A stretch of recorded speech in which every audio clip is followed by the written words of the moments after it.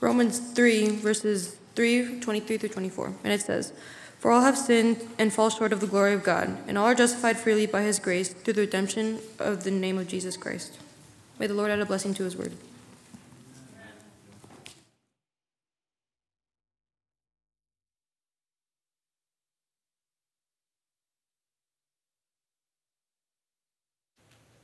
Are we good? Can I be heard? Perfect. Happy Sabbath. All right. As Mr. Edge said, my name is Jason. I am a senior at Wisconsin Academy, and we are very glad to be here today. At least I am. I had never been here before, but very nice church family, very nice church.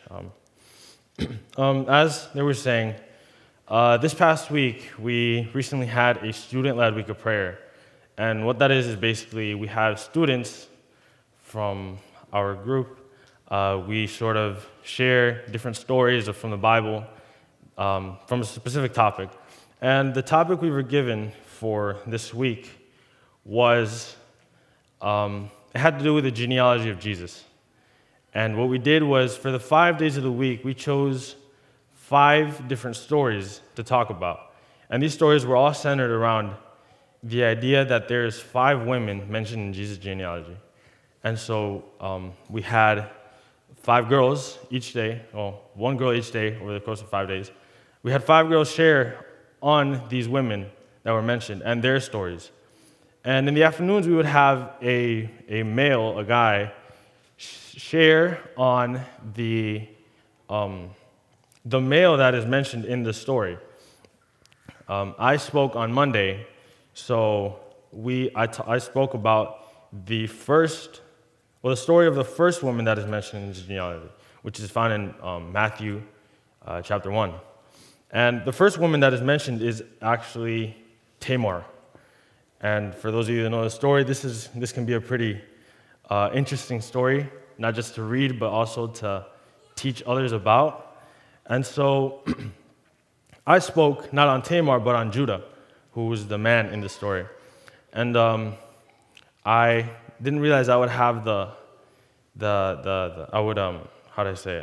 didn't realize I would have the encounter that I did with the story that I ended up having.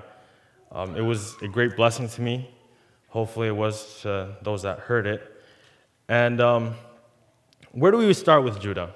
Because not only do I want to get into the story of him and Tamar, but I want to talk about just him as a person. Right? The first time we see him mentioned is in Genesis 29, verse 35, where it just talks about his birth, right? He's Jacob's 4th son that he has with Leah, which was one of the wives that he had along with Rachel. But Judah is this 4th son of his, and we learn in this chapter that the name Judah means praise, or so I found. It means praise, which to me was very interesting because after reading his life story and just sort of going across what everything that he did and he accomplished, I was like, praise, man, like what is there to praise about in his story? Like, yes, he changes, and we're gonna get to that, but his life is kind of like, is there really anything to praise for? Like, is there anything worth praising? And so, as we see, his name is Judah, which translates to praise in Hebrew. And I guess the next time he's mentioned in the Bible is actually in during Joseph's betrayal, when his brothers decide to, they plot this scheme to kill him. But Reuben steps in and says, no, like, there's a ditch, just throw him in there. Like, come on, guys, he's your brother. And so the next time we see Judah mentioned is in this story. And so when you read the story of Joseph, right, this specific story, you're kind of like, wow. The first thing we see is his name means praise.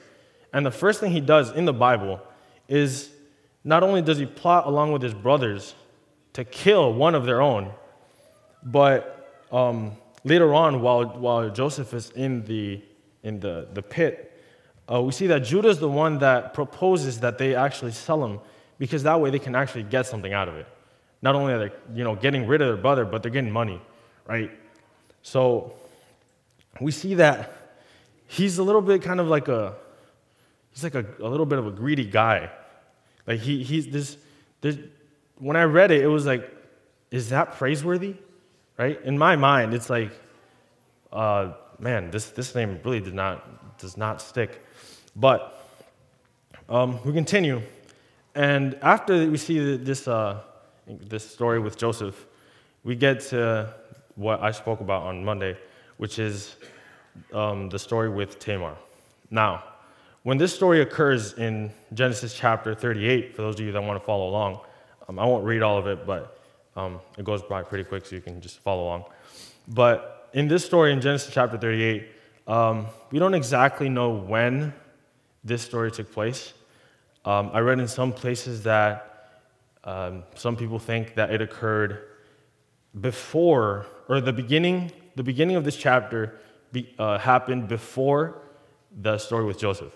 So some people think that by the time he had this thing with his brothers, that he was already married with kids. In the Bible, it just starts off saying, at that time, in verse 1, Judah left his brothers and went down to stay with a man of Adullam named Hira. So it kind of just says at that time, right? We don't know when that time was. But we learn here that, actually, I want to back up a little bit. Jacob had traveled to Canaan, right? And that is where they had been living for quite a while. That is where Judah was born, on their way there. And so these people, these children of God, right, grew up in a land where it wasn't necessarily, the idea of God wasn't necessarily accepted. They had kind of grown up with this environment of malice around them, and just not so very accepting of what we call a Christian worldview today. And so Jacob, growing up in Canaan, he grows up. What I would imagine is like a conflicting thing, right? In his household, he's taught to love God, to honor Him, to do what is right. But then he probably had some friends. I don't know. He can go out with these Canaanite friends, and he's like, "Oh, what are they doing? Like, that's not what my dad taught me." But like, who's right? Like, who's in the right here? Am I being taught something that just isn't true? Because literally everything else around me is happening, and it doesn't seem to fit. And so, I guess you could say Judah was sort of shaped and molded by his environment and his circumstances, because we see that when he grows up, he doesn't seem to show this idea of praise. He doesn't really praise God in his actions or with what he says. And we see that very clearly in the story of Tamar in chapter 38, because we see that he marries a Canaanite woman. And when he marries her, he has 3 kids. The first named Er, E-R. The second named Onan, O-N-A-N. And then the third named Shelah. And just from these 3 verses, you can't really tell how far apart they were. But later on in the story, we can sort of tell that I think Shelah was a little bit further down than the first 2. He was a little bit younger than them, quite a bit actually. But so Judah has these kids, right?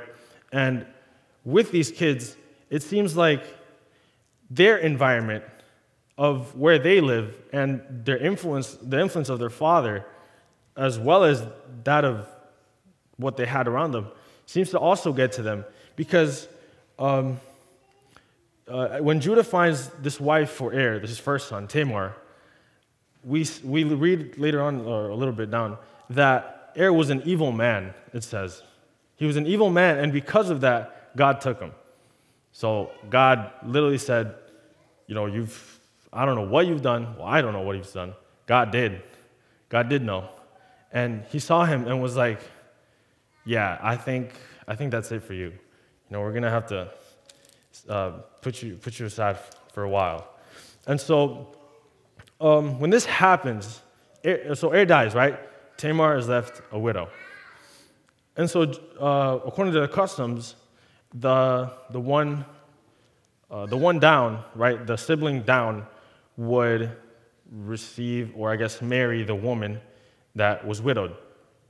And so Judah tells Onan, his second son, hey, go marry Tamar, because, your first brother died. Like, we need to have children in the family, please. Like, I can't let this family die. So, marry Tamar, and then we'll go from there. Well, Onan, I guess, also being from Cana, he also adopts all of this malice and evil. And he says, all right, I'll marry her, sure. So he gets married with Tamar. But we see here that he doesn't give her children. And the reason is because if he were to have children with Tamar, the inheritance of Judah, which we could say wasn't that much because he was the fourth son, not the first. So being the fourth son, Judah just had to take what he could. And Onan, being Judah's son, was like, well, I can't let anything go to waste. Like, please, I need that inheritance, right? Because if I have a child with Tamar, that kid is going to get everything, not me. Like, I'm irrelevant in this picture. So you know what? I'm not going to do it. I'm going to marry Tamar, but I don't want to have children with her because it's I want to keep things for myself. And God saw this. God saw this evil, right? This plot to also be greedy. And what did God do? He also, he killed him. And so by now, it's almost like you can see this from like two different perspectives. Judah is like, dude, my sons are dying off. Like, what is happening? All because they're marrying this woman, like, right? That's probably what he had in his mind, not realizing that the reason they were dying was because they weren't doing God's will. And so we have Judah probably thinking, I got to stay away from this woman, right? The right thing to do would probably give her my other son, my youngest son, which at the time we can see he wasn't of age yet. But you know what? I'm gonna tell her, right? Hey, just go back to your father's house and wait. Just wait for Shelah to grow up, and then you can marry him, and then continue the bloodline, whatever. But Judah by now is probably skeptical. He's like, I can't let him marry this woman. Like, what is going on? And so we have here Judah's lie. He lies to Tamar because he doesn't want to lose another son. He already knows what it's like to lose two sons, plus a brother that he had. He was an accomplice to losing that brother. He was the one that said, hey, let's sell him instead. So we have Judah, wanting to keep his son and not lose him because of what he thought was probably a curse from Tamar. And we have Tamar, on the other hand, who was probably like, she's probably thinking, like, what is happening? Like, am I the problem? Like, I had my first husband who, I guess he wasn't so good. And then he died. Then I had my second husband who, well, actually, he wasn't that very good either.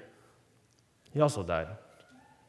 But at the same time, all of these other women are probably getting married and having children, but I'm not. What is happening, right?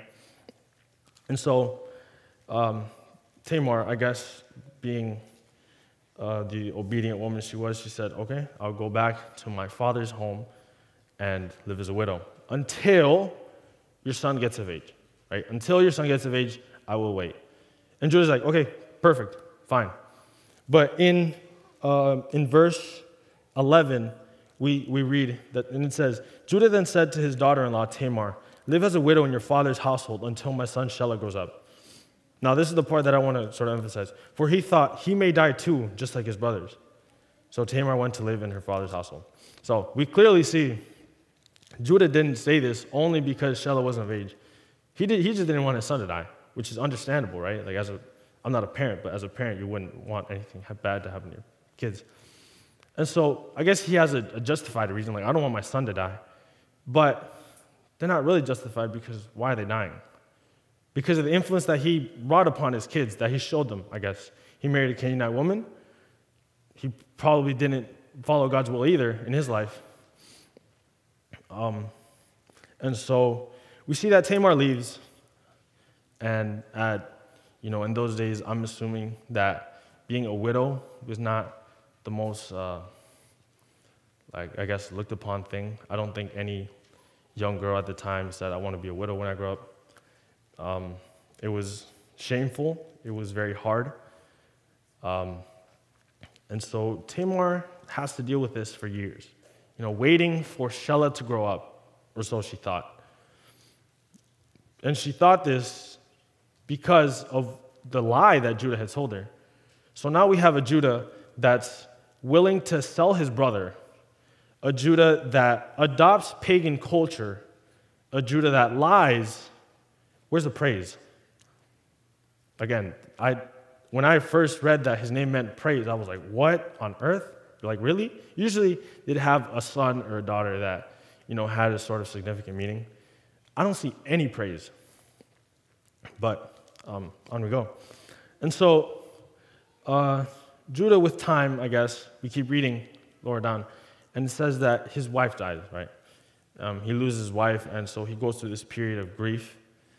But once he's done grieving, once he's done feeling, I guess, sad for his wife's death, he decides to travel to a place called Timnah, because I guess he had to go shear his sheep or something. And so he goes to this place, and on his way there, years later, from the promise that Judah had given Tamar, Tamar hears that Judah is on his way to Timnah. And I'm assuming that where Tamar lived and Timnah was probably somewhere nearby, somewhere close. So Tamar hears that Judah's on his way, and she says, all right, I'm going to take matters into my own hands, right? It's been years. I know the son is old enough, but where is he, right? I haven't heard anything. The one thing I know is that he's headed to Timnah, and I'm going to meet him there. So she takes off her widow's clothes, and she covers herself, right, from head to toe, I'm assuming, covering her face to not reveal who she is. She goes to Timnah and waits at the gate. She waits for Judah, and when Judah gets there,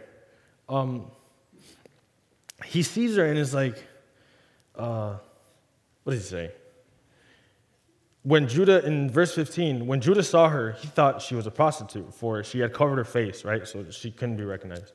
Not realizing that she was his daughter-in-law, he went over to her by the roadside and said, come now, let me sleep with you. And what will you give me to sleep with you? She asked, right? So Tamar knows what she's doing. She's waiting at this gate because not only does she want children, but I found something very interesting. Because I think that not only did Tamar just want children, right? Like obviously as a woman, you want to bear kids and have a family. But not only does she want children, but I believe that Tamar took matters into her own hands because maybe she understood the lineage of family, the family that she was going to have these children with, right? So these children of God, these children of Israel, are descendants of Abraham. And so being so important, right? These travelers who have, you hear about them all the time. She's probably like there's something about this family. Maybe I'm not a believer in God. I don't believe in God, right?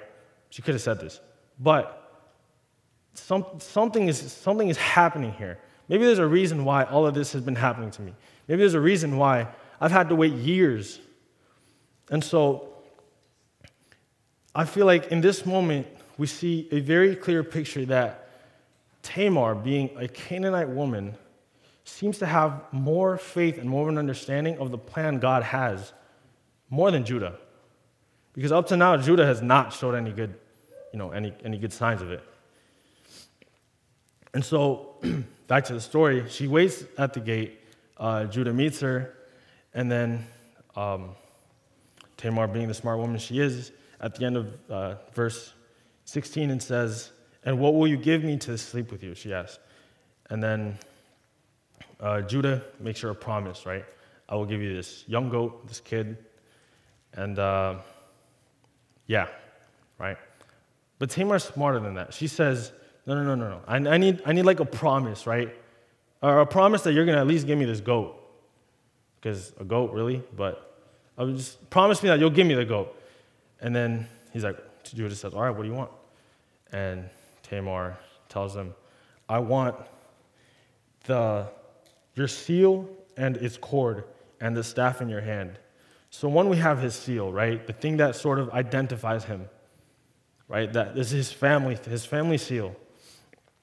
His cord that I guess he carries around with him to sort of be recognized, right, as well. And the staff, which he used to lead his sheep.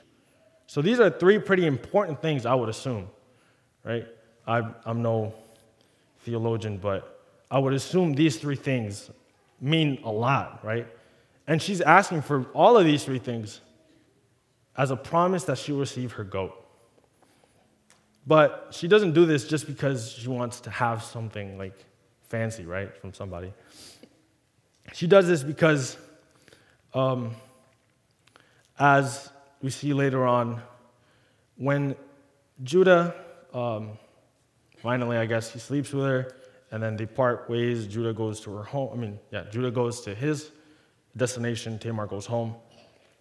We see that it says 3 months later, Judah is told that Tamar is pregnant. And they tell Judah that it's because she is guilty of prostitution, and now she's pregnant. Now, the thing is, sure, you could assume that she was, but Judah had no idea how it came to be, right? Judah thinks it was just some woman that he found on the road, which they never saw again, by the way, because when he sent his servant or his friend back to give her the goat, she wasn't there. She was gone. And so Judah's like, all right, you know what? Stop searching for her. This is going to be embarrassing. Just don't do it. And so when he finds out that she's pregnant, he's like, I want her brought here so that I can kill her.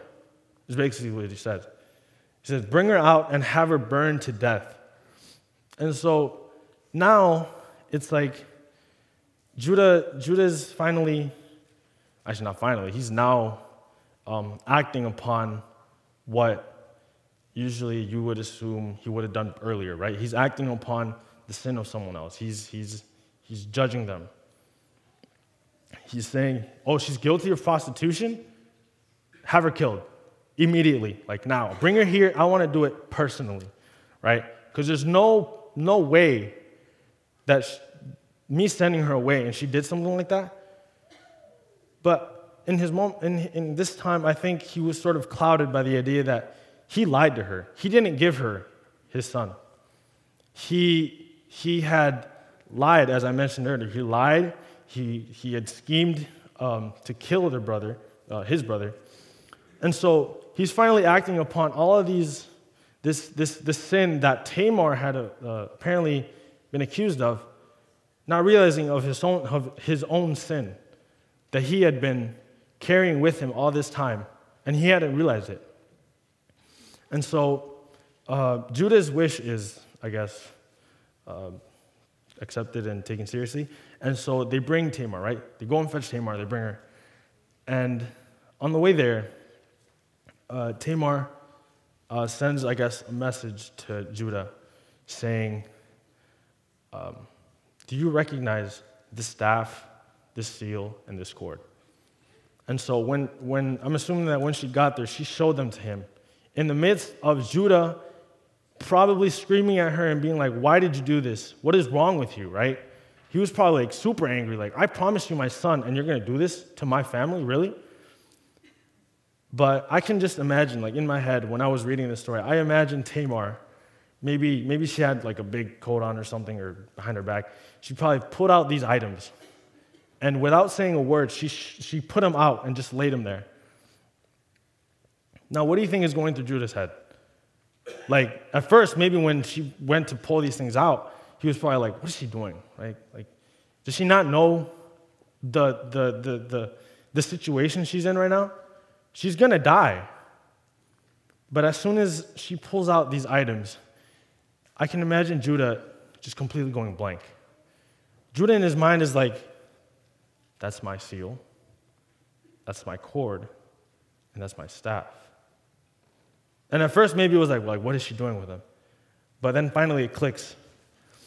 And finally, he realized that his sin was a lot greater than the one thing that she had done, the one thing that is mentioned in the Bible that she had done. Because this whole time, he had lied to her, right? And so Judah finally reaches like a turning point in his life where he realizes that maybe I'm the bad one in this story.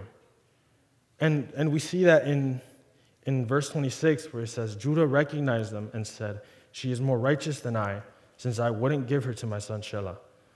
And he did not sleep with her again. So from here we see that he sort of comes back to his senses, and after getting Tamar pregnant, he never sleeps with her again. But we see here that now we have a changed Judah. It doesn't specifically say in this end of the chapter what his life was like.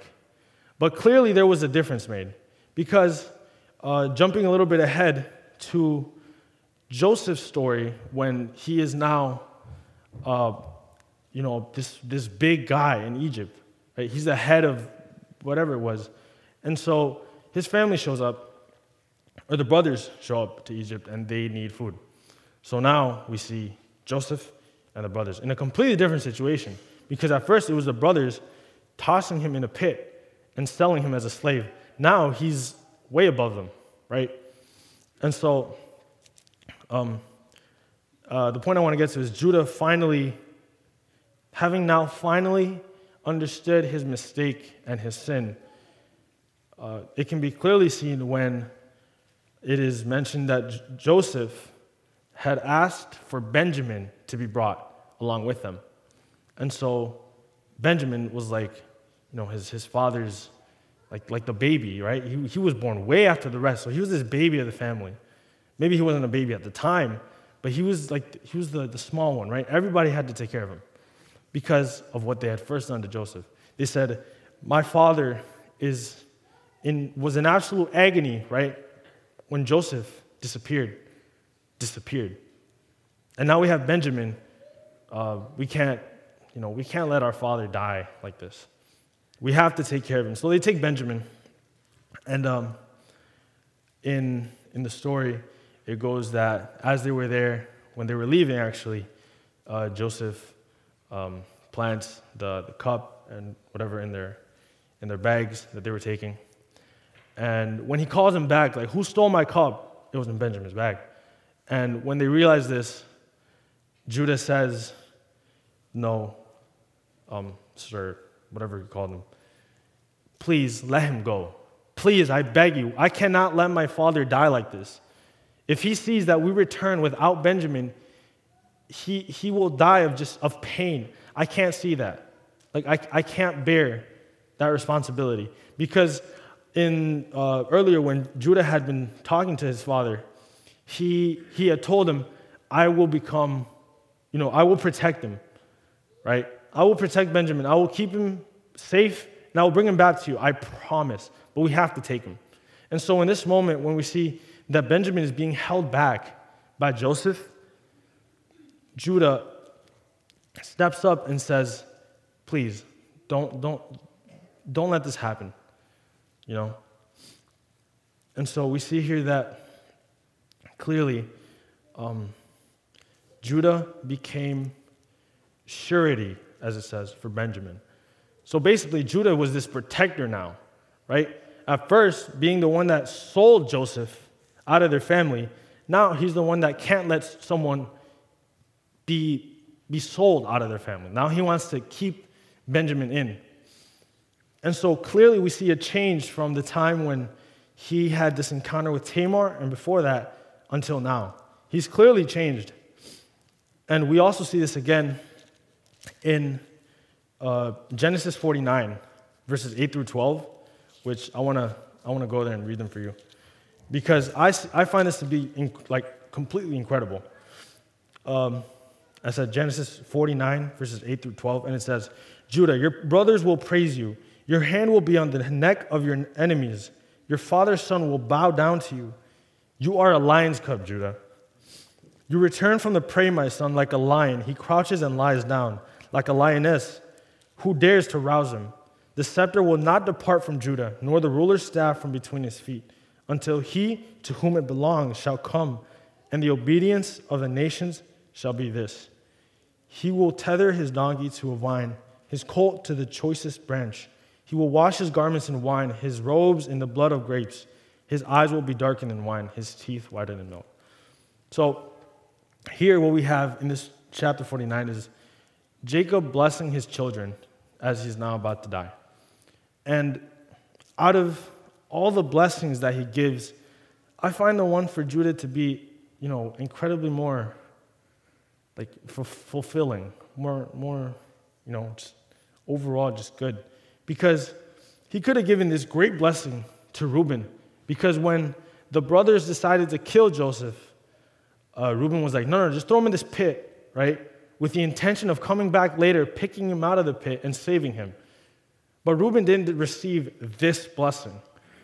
What we see here is Judah being told that, what did he say here? He says, his brothers, your brothers will praise you, right?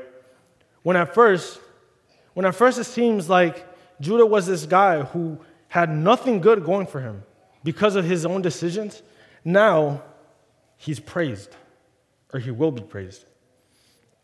So finally, we see this idea of Judah and praise. Do they correlate?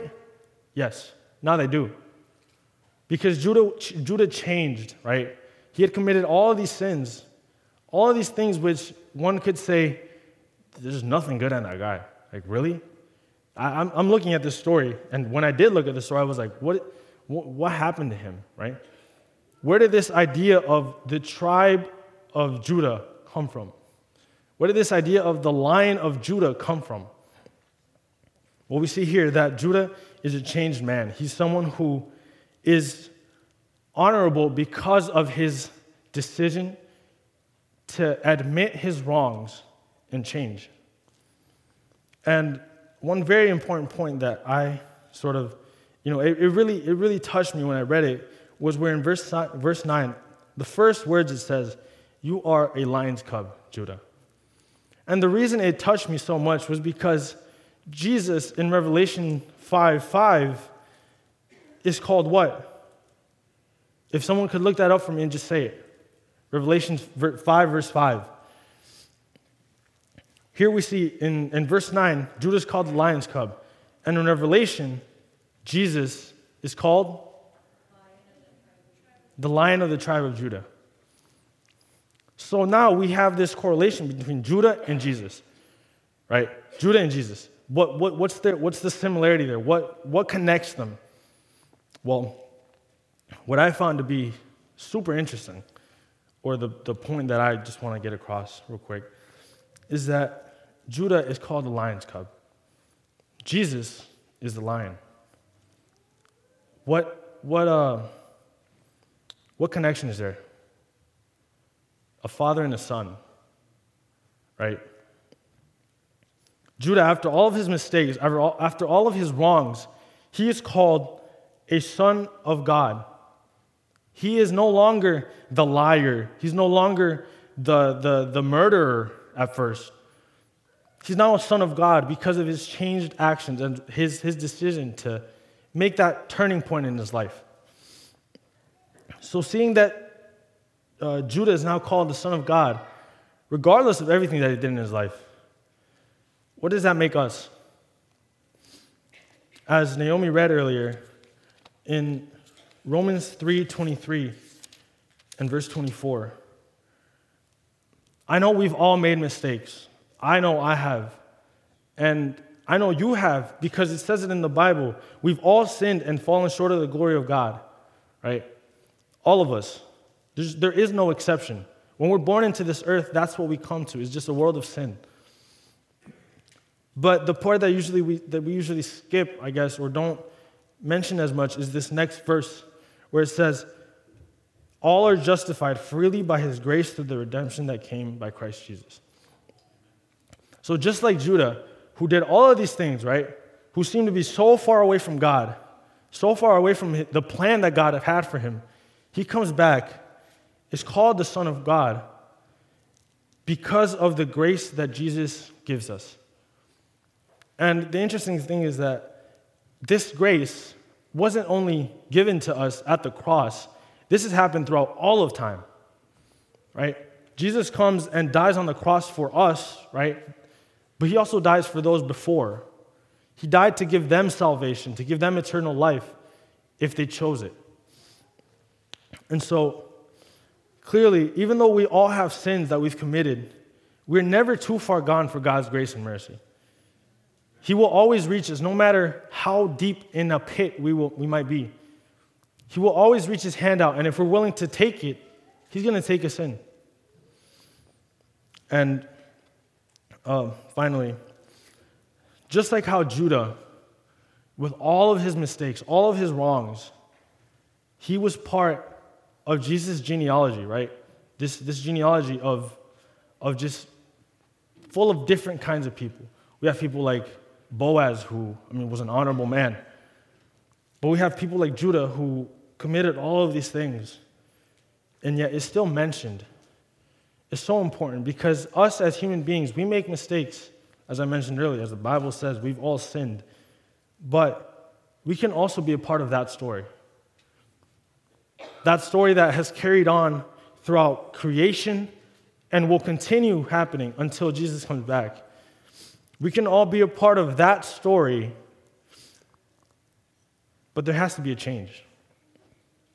Like Judah, there has to be a change in our minds and in our hearts to accept our wrongs, accept that we have wronged, and take Jesus in. Because God's gift of eternal life is exactly that. It's a gift. It's not forced upon us. We have to accept it. And so, our theme throughout the school year has been revive the story and your part in it, which basically talks about reviving the story that, as I mentioned, had began with creation, or even before that, and is still happening. We can revive that in our lives. We can be a part of that story, like Judah is part of Jesus' genealogy. We can be a part of that story regardless of our wrongs, regardless of our mistakes, because God is willing to accept anybody who decides to accept Jesus into their hearts. So, with that being said, I just want to have a closing word of prayer so we can all accept this gift and realize that we're never too far gone for God. So, let's pray. Dear Heavenly Father, Lord, we thank you so much for the opportunity to listen to your word and to take in what it is that you have to say to us. We thank you for the promises that you leave in the Bible for us that tell us that you love us so much that you sent your Son to die on the cross for us. Lord, we ask now that you may be with each and every person in this room, that we may be willing to accept your gift of eternal life because we love you, Lord, and we want to be with you in heaven. So please help the Holy Spirit to just come upon us and help us realize that even though, yes, we've made mistakes, yes, we've done wrong, maybe to other people, that even though we aren't perfect, that we've sinned, that you're always willing to take us in.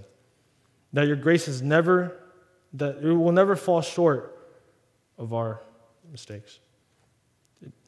We love you, Lord. In Jesus' name we pray. Amen.